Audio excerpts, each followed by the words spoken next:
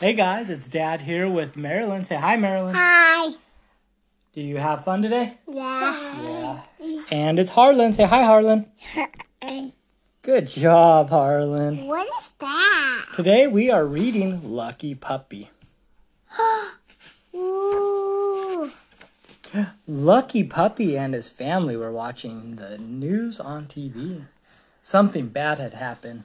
The Queen's jewels had been stolen, and the police had not caught the thieves. It's all right, bro.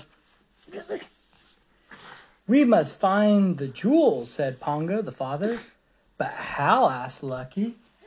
We will send a message to all the dogs in the city, he said. Maybe someone had seen the thieves.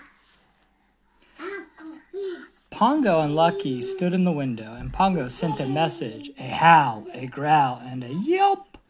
The Queen needs your help. Her jewels have been stolen. Bow wow. Help us find them now. Then Lucky began to bark too. Bow wow. Help us find the thieves now. Soon every dog in the city was barking. The message passed from dog to dog. In no time at all, it had traveled to the dogs who lived outside the city. In an old barn outside the city, there lived a dog named Colonel and a cat named Sergeant Tibbs. They heard all the barking from the city.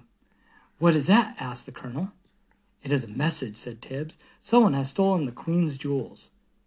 Let's look in the empty house on the hill, said Colonel. Tibbs got on to the Colonel's back, and off they went. Before long, the Colonel and Tibbs came to the old house.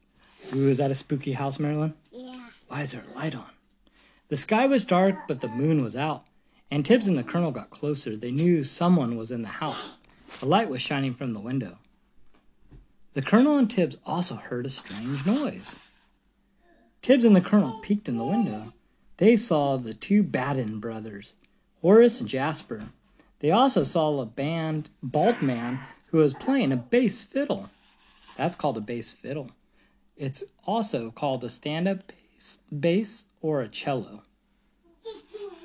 And it makes low, deep sounds. Something is wrong here, whispered Tibbs. Those two brothers always mean trouble. Remember how they stole the dogs? A few minutes later, Horace and Jasper drove away in a car with the fiddler. Quickly, said Tibbs. Let's search the house. They found an open cellar window and sneaked inside.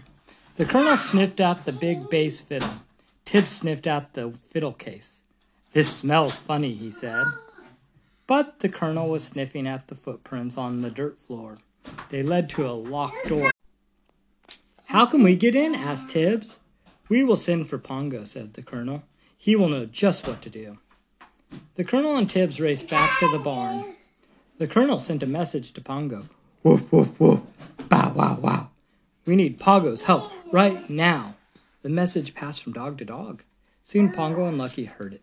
The Colonel needs our help, said Pongo. The next morning, Pongo and Lucky arrived in the barn.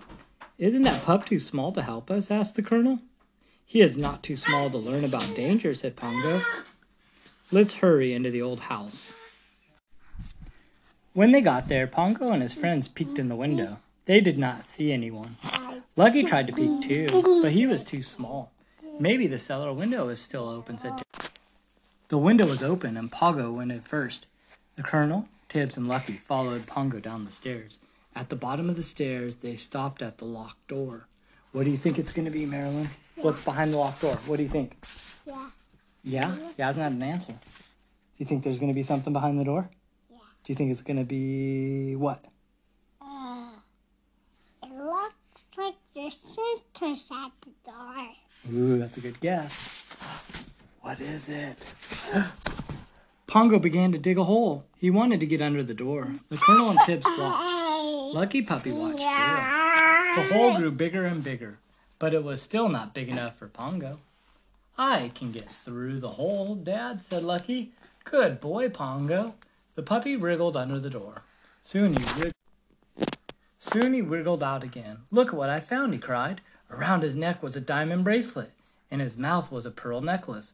Lucky Puppy had found the Queen's jewels. "Good work, Lucky," said Pongo. Yeah, you think so? You gonna be a lucky ducky, bro? Yeah. Pongo told Lucky to put the jewels back.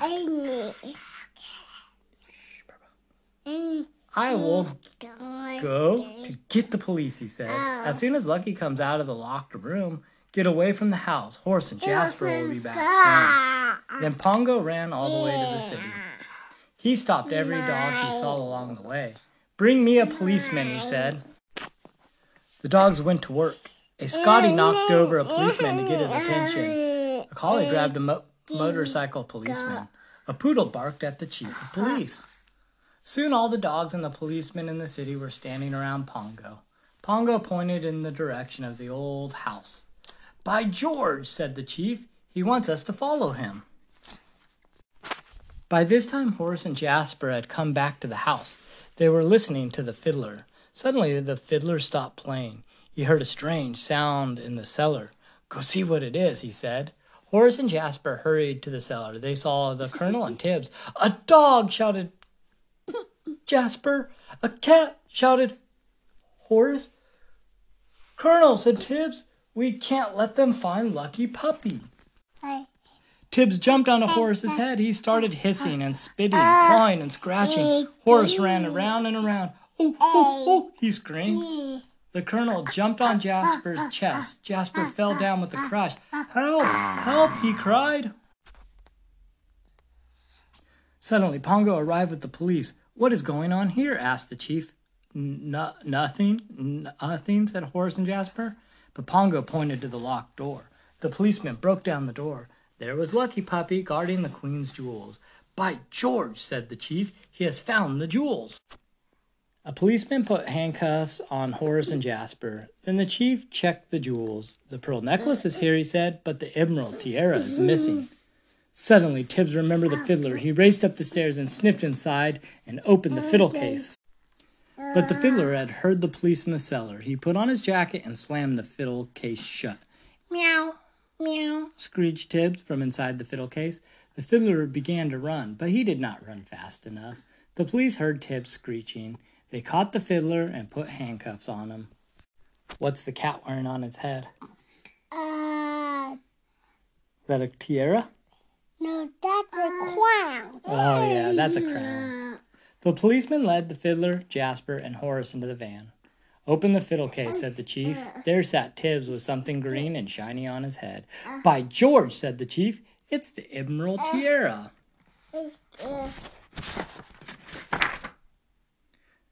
The next evening, the whole family was watching the news on television again. Lucky's puppy's happy face appeared on the screen. He was a hero because he had found the Queen's jewels. Say bye, Marilyn. Bye. Say bye, bro. Say bye. Okay.